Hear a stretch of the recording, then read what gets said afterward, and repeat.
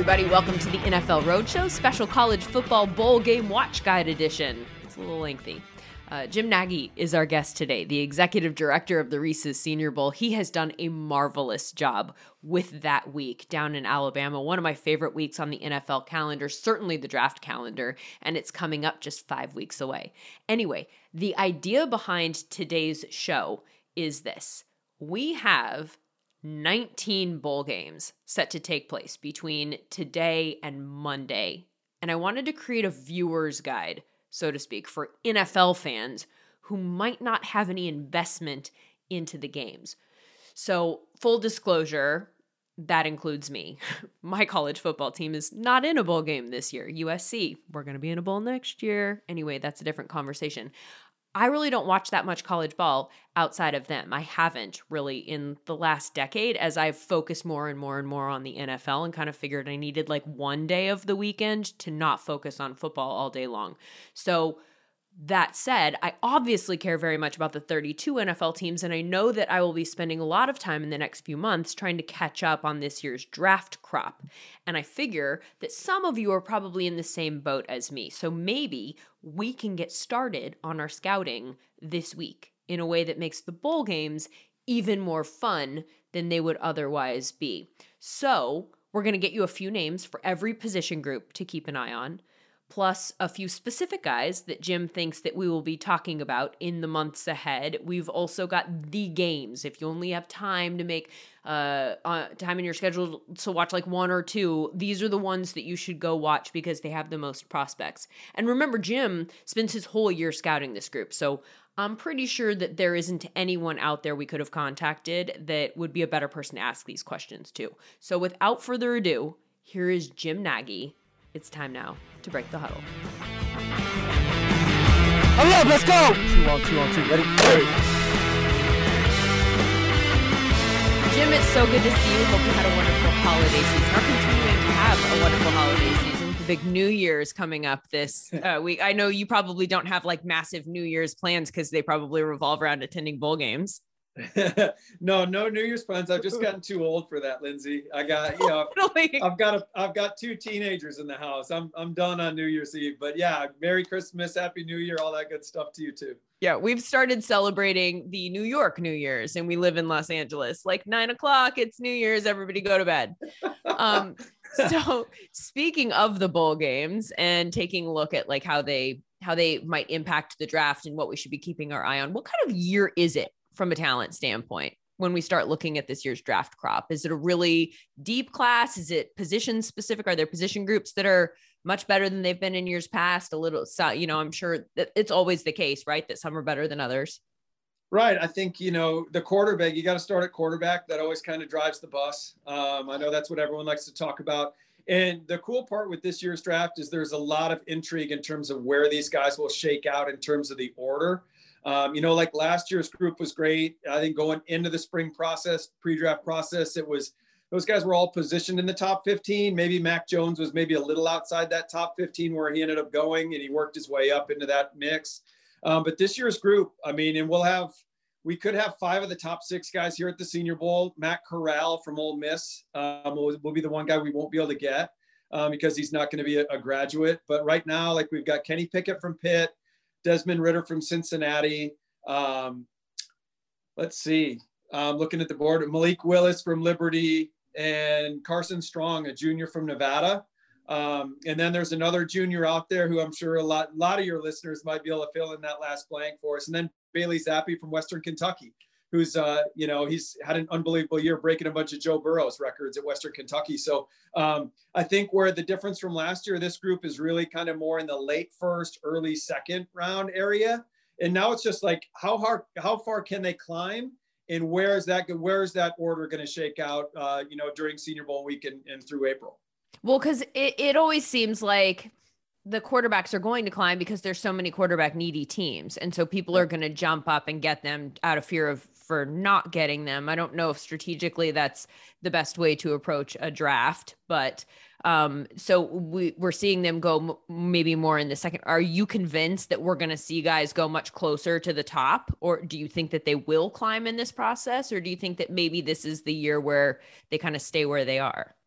Yeah, I think they could climb just because there is uncertainty at the top. You asked about the overall draft. I mean, I do think it's a good draft. I think it's a deep draft, especially on day 3, because we had so many COVID opting to return using that extra year of NCAA eligibility this year. So, for example, going into our fall process this year, we had 700 names on our board, which compared to the previous 3 years, that number was about 500. So we were going into the fall with about 200 additional names, for our game. So I think that speaks to the depth of the draft. And with the quarterback class, I do think those guys can move up. Is that because the number of names on the board being more than usual, is that because of the weirdness of last year and the condensed season and the lack of opportunity to see those guys? Do you feel like it was harder to know who to scout in the beginning? A little bit. Yeah. I mean, there were some guys that were completely off the radar this year, because they didn't play a season last year, or some of the lower level guys who just had their seasons canceled. So what it was a lot of guys during last year's, at this time last year, last December and January, when a lot of players were trying to figure out, do I enter the draft? Do I come back? They were getting a lot of probably mid to late day 3 feedback or priority free agent feedback. And rather than enter last year's draft, let's go back for another year and try to attack this thing and improve. So I really think, I don't think it's affected the high end numbers, the first, second, third round. I really think it's beefed up that day 3 area. I think you're going to get a lot of good players. Like fast forward a year from now, I think there's going to be a lot of really good 5th, 6th round picks playing in the NFL next year at this time. Yeah, I did a couple of games this year from a sideline standpoint for UConn and New Mexico State guys that didn't play last year. And that was one of the stories when talking to them about some of their pro prospects. It was like, this guy didn't get a chance to play last year. This year means so much, right? Just because every rep matters in terms of trying to get the attention of scouts, because this is the shot that they had. Do you feel like you had a lot more people pop this year that weren't on your radar than you typically do? Yeah, I think the change there, Lindsay, would be we saw a lot of guys make big improvements this year because I think they were impacted by COVID last year. And where we really saw it was in the trenches. I think the big guys on both sides of the ball were probably hit more by the COVID impacts than some of the skill guys. At least that's how it seemed to play out for us. We saw a lot of the big guys, significantly improve in their tape this year. So yeah, that was a really interesting aspect of this year's process. Do you feel like you were able to get a good grasp on it all by the end of the season? Or is it more likely in a year like this, after a year like the one that we saw last year, that players will fly under the radar? No, I think we have a good grasp on it. I think that's the value of kind of seeing the entire season through. Some guys get off to and this happens every year. You get some guys that from the beginning of December or September to late November, they make huge strides. So again, you have to be patient with your process. That's why we don't send all our invites out at the beginning of November, because we know those guys will improve. And we saw that a lot this year. How important is bowl season in the scouting world? Where it's valuable is just some of the matchups, some of the individual matchups, whether it be a left tackle against a pass rusher or a wide receiver corner. I think where it's being impacted right now is at the games outside of the college football playoff. I think we're seeing more and more players opt out of bowl games. I know that fans don't love that, and I understand it. I was a traditionalist. I grew up like you probably did, watching bowl games with your dad on the couch as a young kid. So I'm not really used to it either. I know going back to my time in Seattle before I took this job, it was the year Christian McCaffrey was the first player to opt out of a bowl game. And there were some harsh words being said about Christian McCaffrey in that draft room. Like, who does this guy think he is? It's just becoming more commonplace. And I'll say this for the fan that is upset that their guys aren't playing in the bowl game. I always try to think of things where it was my son or my brother that had gotten to this point in his career. He'd worked his tail off and sacrificed. And now it's either a bowl game or like the Senior Bowl, for example. Mm-hmm. If you're not playing for a championship and it's going to be, say, your 55th game for your college team, you got to weigh that against being at a Senior Bowl or another All-Star game and being in front of, like in our game's case, like over 900 credentialed NFL people. And all the decision makers. This is a huge job interview. These are the men that are going to decide their fate for the rest of their lives. So like, what's the value and maybe the risk reward of playing in a bowl game, potentially getting hurt, missing out on the opportunity to be in front of your future employers, or playing in the game. So I think I understand the fan standpoint, but I think when you try to see it through the lens of, if this were my brother or this were my son, I think it changes a little bit. So I think it has hurt the bowl games a little bit in terms of getting that top tier talent playing in those games. I feel like in the beginning, and you mentioned Christian McCaffrey is the guy who kind of was one of the first to do this. There was talk about whether or not it would impact the way teams looked at them. Right. And I always felt that that's always a conversation when somebody turns down a Senior Bowl invite too. You know, there are people who feel like if there's a game and you're invited, and you should show up and you should show that what you can do against that level of talent. And then there are people that understand the whole, you know, approaching it like from a protective standpoint, a profession, because an injury can happen. Do you feel like the people in the league have started to look at the people who say no to these things differently? Has the opinion about people opting out of some of this postseason stuff, has that changed over the years? Or do you think that there's still a faction of people that don't like to see people say no to stuff like that? I think that when it comes to the bowl games, it's certainly softened, Lindsay. I think people understand the business aspect of it. And this is more of a business decision for the players. Like I said, with Christian, we were pretty hard on Christian that draft cycle. I think the next level is we still haven't had a player opt out of the college football playoff. I think that's going to be interesting when it's going to happen inevitably. There's going to be someone opt out of the playoff, and then how our team's going to look at that. This player opted out of an opportunity to win a championship with his team. That will be interesting. That one will be interesting. When it comes to opting out of all-star games or whatnot, yeah, I mean, again, I'm not crazy to think, like, let's say for example, this year with Aidan Hutchinson, he's got a Senior Bowl invite. We'd love Aidan to come down here because, again, I think he's competing in that top 10 area, which there's millions and millions of dollars basically with every single draft slot, right?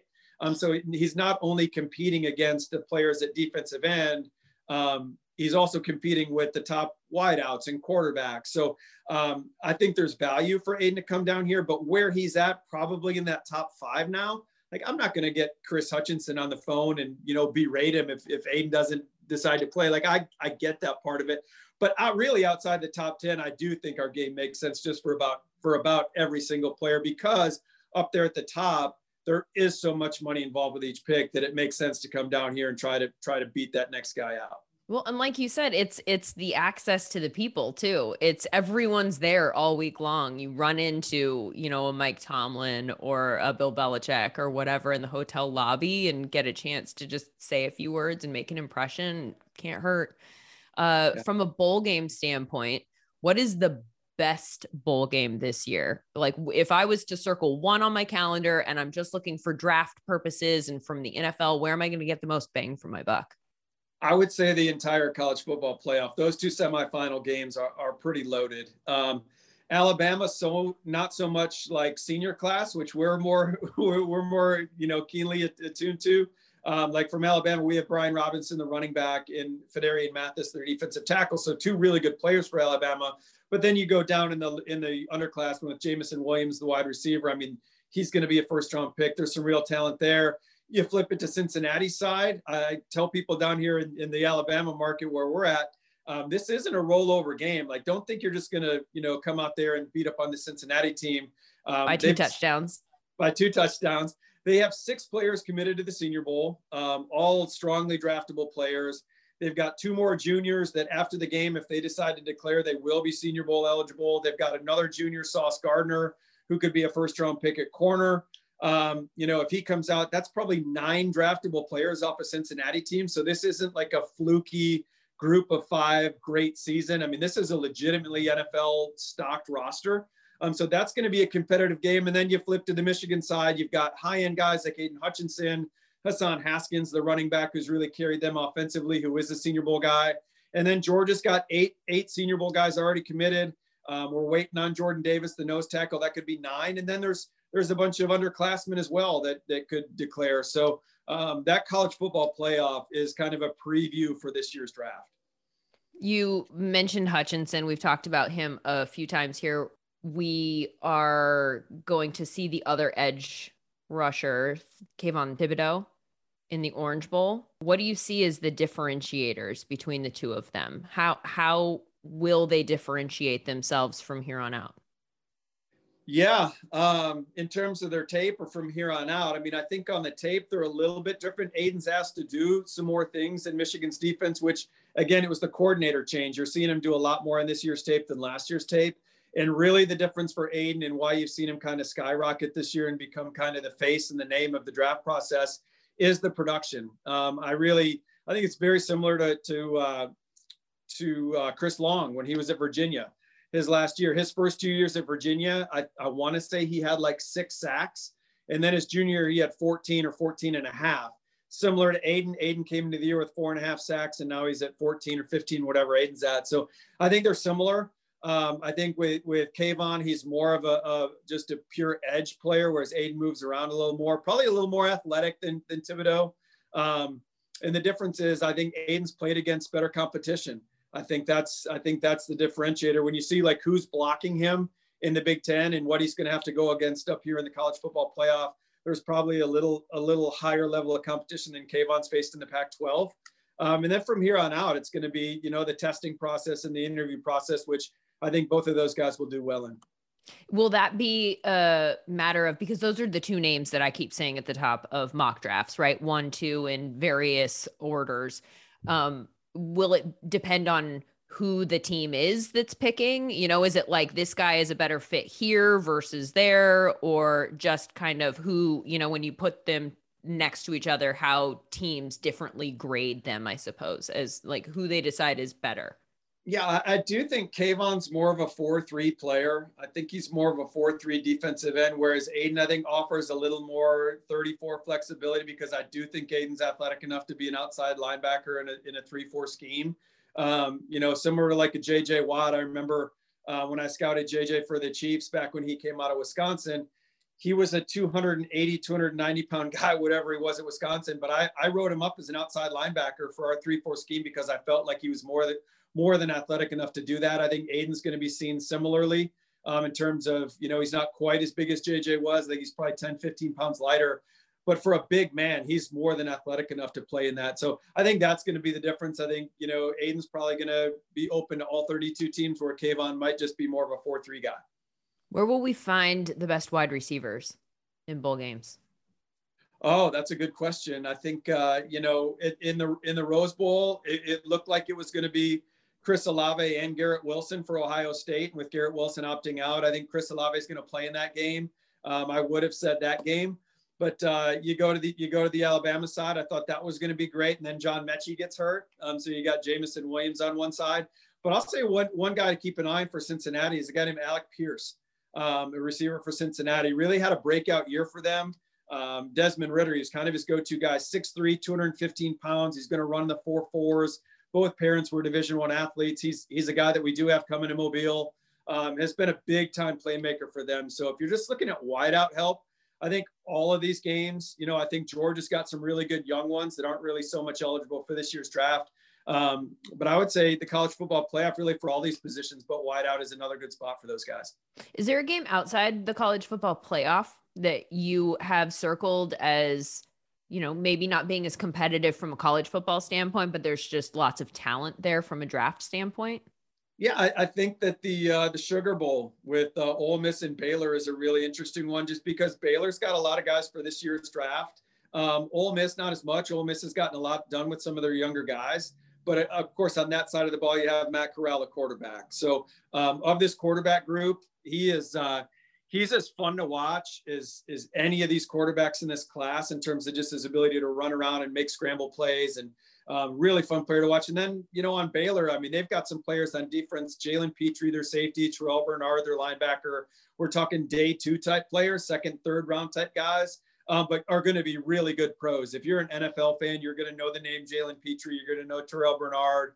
So I think that's a great matchup in New Orleans. Is there a position group where you, more than other positions, need to see them in a controlled environment like the Senior Bowl? where when you're watching the tape, I mean, you probably less so, well, maybe even still, because they're asked to do something specific schematically or whatever, and you want to put them up against, or the level of talent competition isn't as good. And so you just don't know what to make of what you're seeing. I feel like we always talk about that every year at Senior Bowl, the ones versus ones, that they're going up against the other best people in the country. And so you kind of get a better idea of like where they stack up. And I would say quarterback, just for arm strength purposes. Really? I think it's really hard. It's more difficult to gauge arm strength off tape than in person. I think that's big for that group.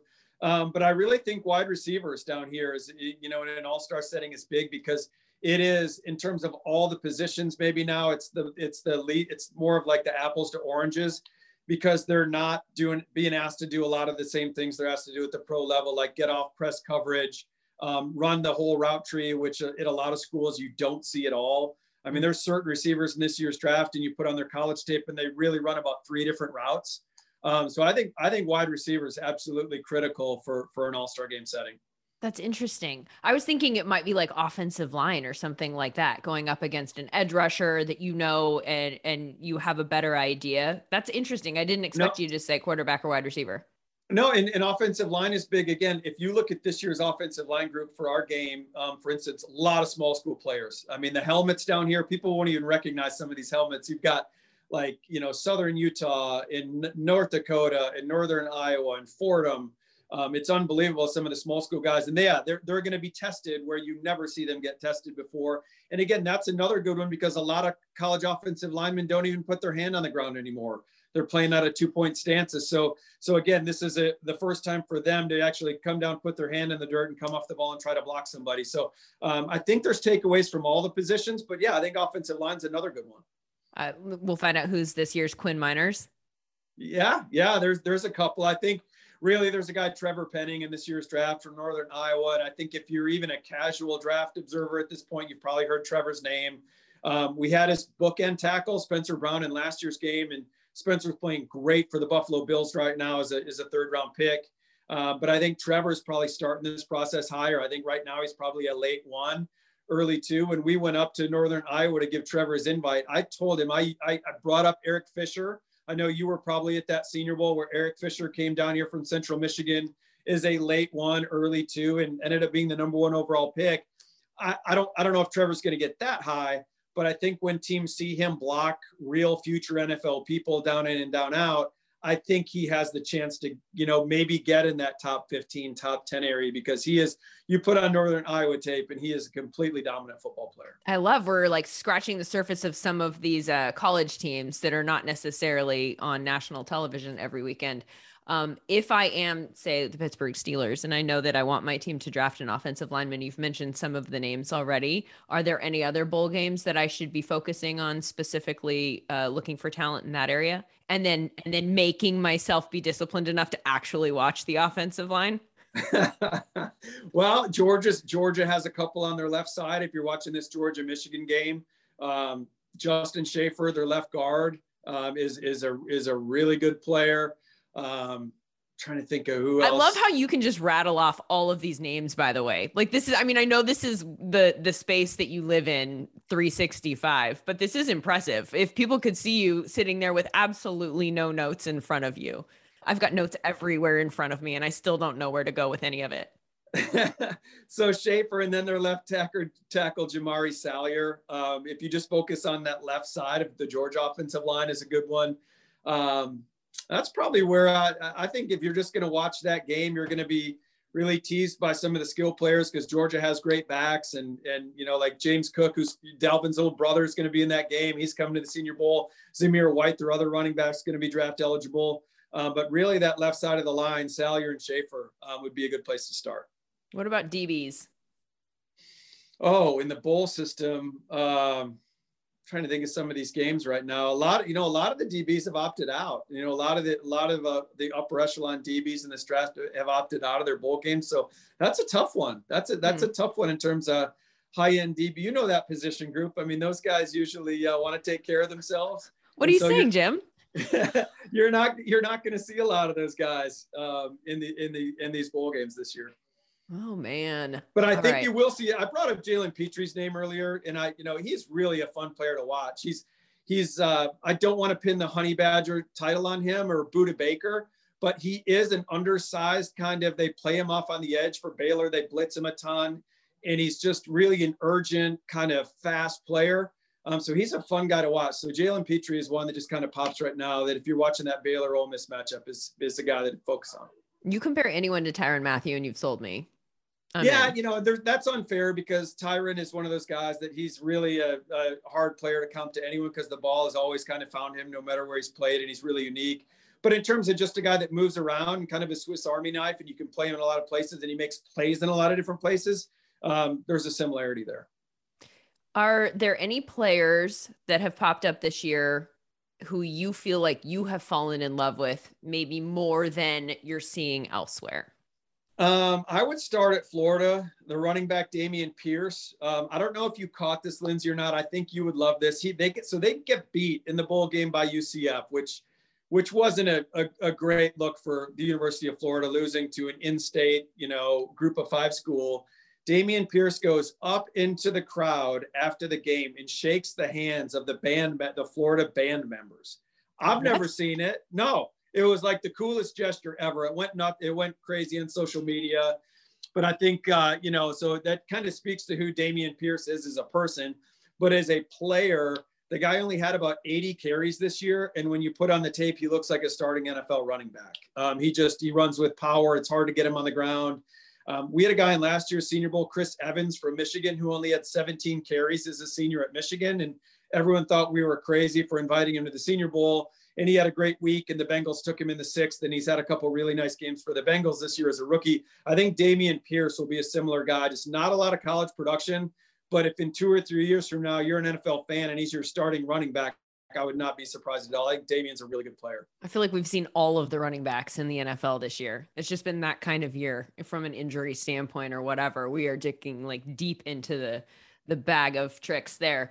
How do you decide if somebody does have limited reps, limited amount of playing time? How do you decide that what you're seeing is special enough? Because so I used to be very much in the NFL space about maybe a decade ago.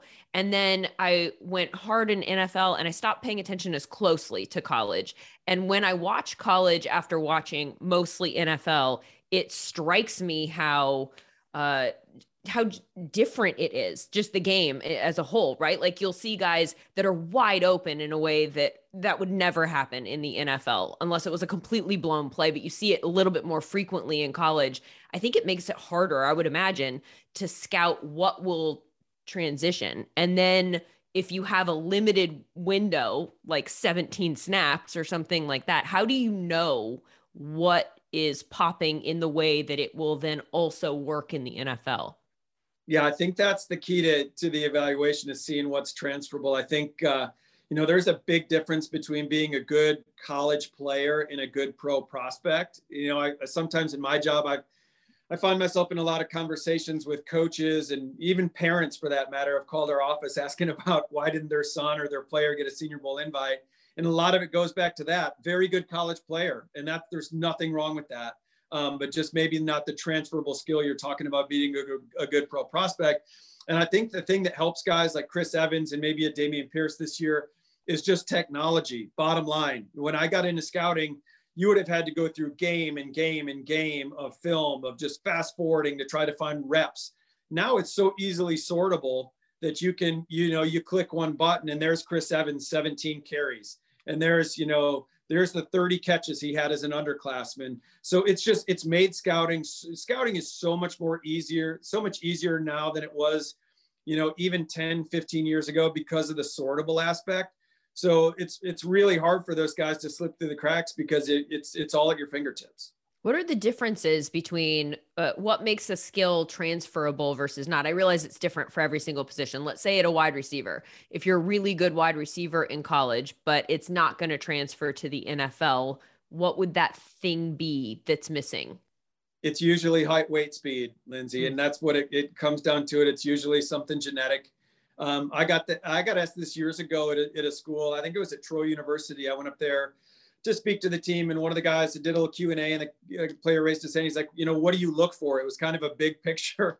And I'm like, guys, I can walk on your practice field and I could basically tell you to a man which one of you guys are going to get a shot in the NFL. Not maybe play, but just based off your body type.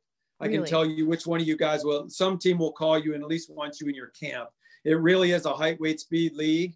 So you might have a receiver that is 5'10", 170 pounds and runs 4.6 or 4.7 and is a great college player.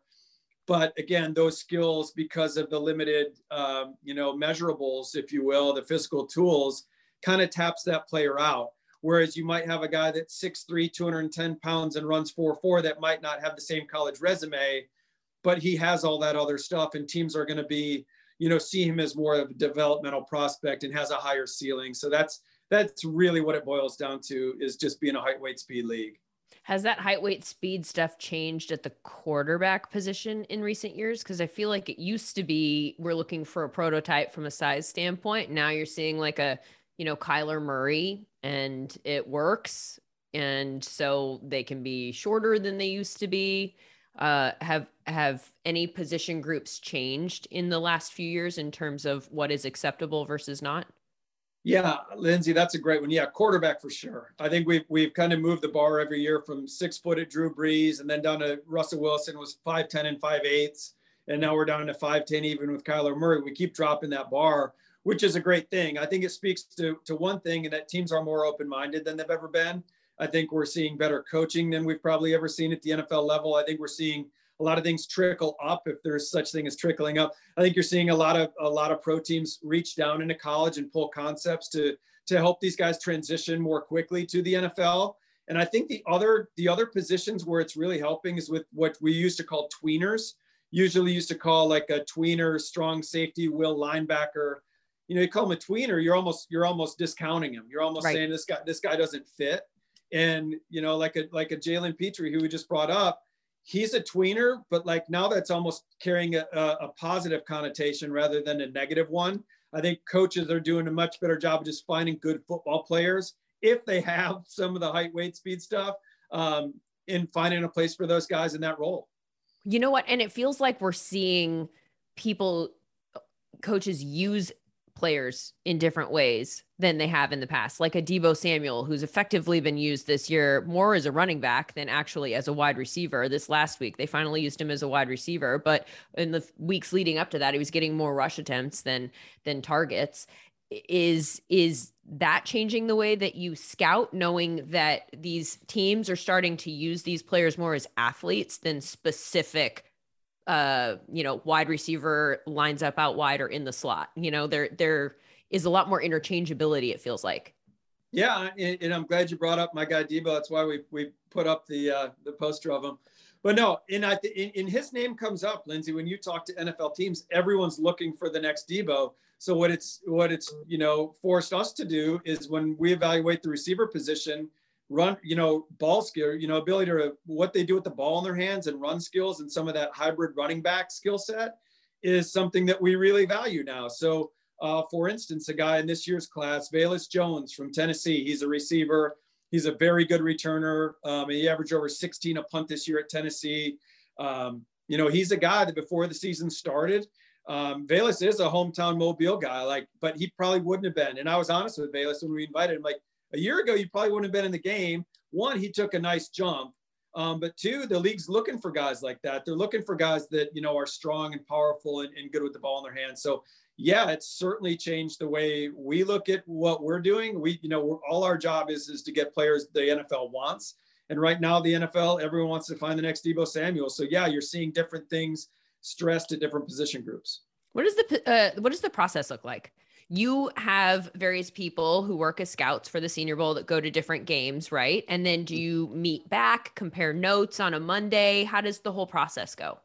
Yeah, so we'll start off in February. We'll give our in-house guys, we've got 3 young guys that we're training to move on to the NFL, and we'll give them a couple weeks off to recharge the batteries. And they'll get on 2023 here in about a month and a half.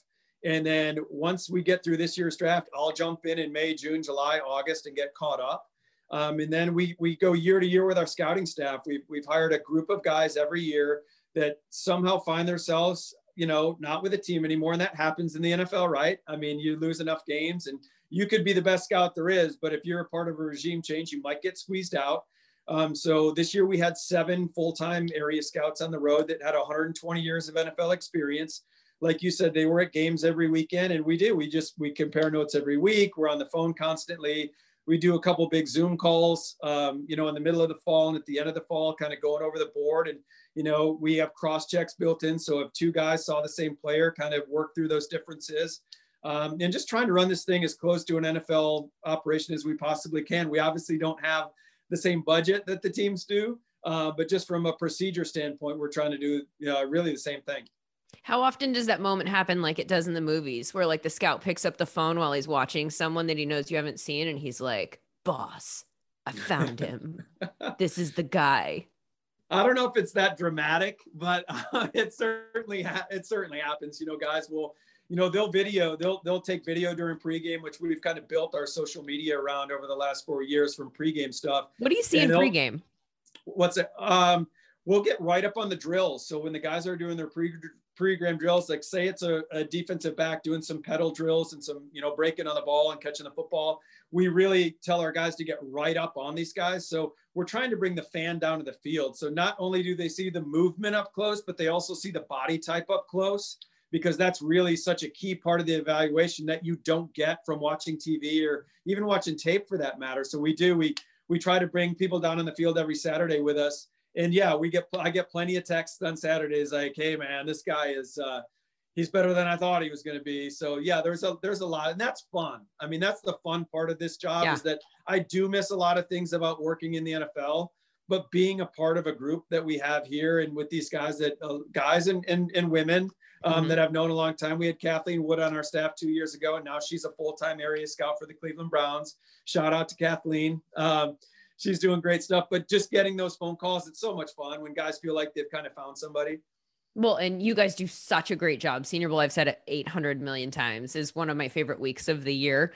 And this year it is the first week of February with the game culminating, the week culminating in the game on February 5th. Tell us what we need to know about that week and what we can expect. Yeah, it's going to be, appreciate you saying that, Lindsay. I remember, so before I took this role, I remember seeing you down here all the time. No, it's a great week, and we've really tried to add to it.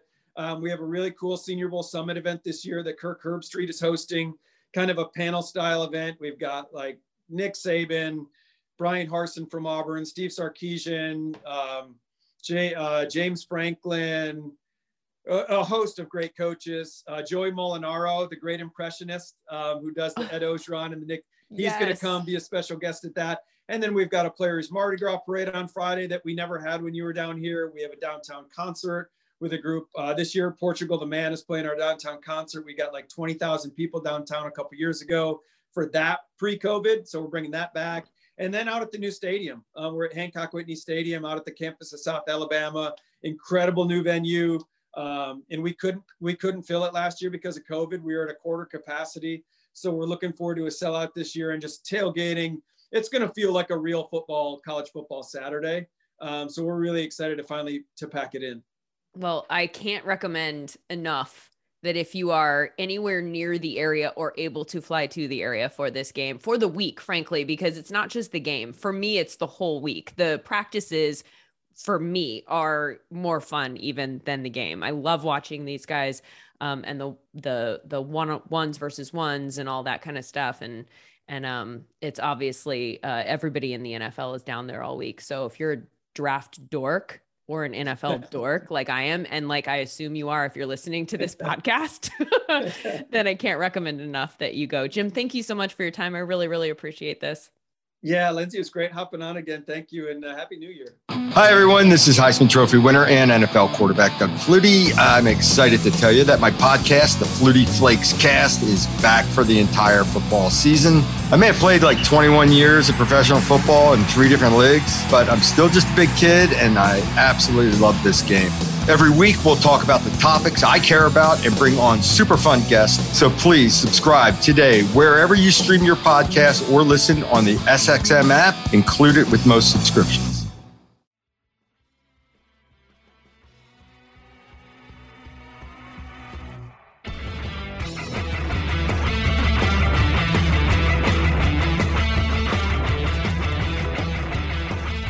Hope that that was helpful. I know it was for me. And that Twitter account that he mentioned with the videos on the field, if you want to check it out, it is at Senior Bowl. Jim's account is JimNagy_SB. And you'll be able to get great draft content there all the way up to the start of the first round on April 28th. In the meantime, we will be back here on Friday with a look at the NFL games coming up this weekend, all on Sunday and Monday this week. It's a condensed slate. No Thursday, no Saturday. There are 9 games in the early window on Sunday and 5 games in the afternoon. That's going to make for a really fun pace on Red Zone and Fantasy Zone, the latter of which I will be on all day Sunday on DirecTV's Channel 704. We're going to take you through the games there, Red Zone style, with a fantasy perspective. And that's exactly what our Friday pod episode will focus on also. The best fantasy plays of the week. If you're lucky enough to be in a championship in your season-long leagues, as I am in one of my leagues. I wasn't able to pull it out against Aditi Kinkhabwala on Monday. Jalen Waddle just too much. So congratulations to her and Amber Theo-Harris for making the final in that Tara Deeker Memorial Fantasy League. And good luck, but not really, to Mike Dempsey, who I will be facing in the Sports Illustrated League final. Here's the thing, though. If you did not make a final in your season-long league, the season doesn't have to be over for you from a fantasy standpoint. You can still do a daily lineup, and you don't even have to put that much money on it. You could do like a $3 double up if that's what floats your boat, just to have some stake in the game. It's a really fun format. If you haven't tried it out, I highly recommend it, and Friday's pod will help you put together a lineup for that. So I hope that you will join us then. If you enjoyed today's episode and you do want to hear more, please give us a 5-star rating and leave a review. You can also subscribe on Apple Podcasts, Stitcher, Pandora, or wherever you get your podcasts. The NFL Rhodes Show is also available on the SXM app. Free for most subscribers. Just download it today and tap podcasts. For video clips of the show and more, follow me on Twitter, Lindsay_Rhodes. I'm also on Instagram at LindsayRhodesNFL. The NFL Rhodes Show is part of the SiriusXM Podcast Network. The executive producer is Andrew Immer. Cliff Augustin produced today's episode, and a special thanks to SiriusXM's Senior Vice President of Sports Programming and Podcasting, Steve Cohen. Have a good one, everybody. Thanks for listening.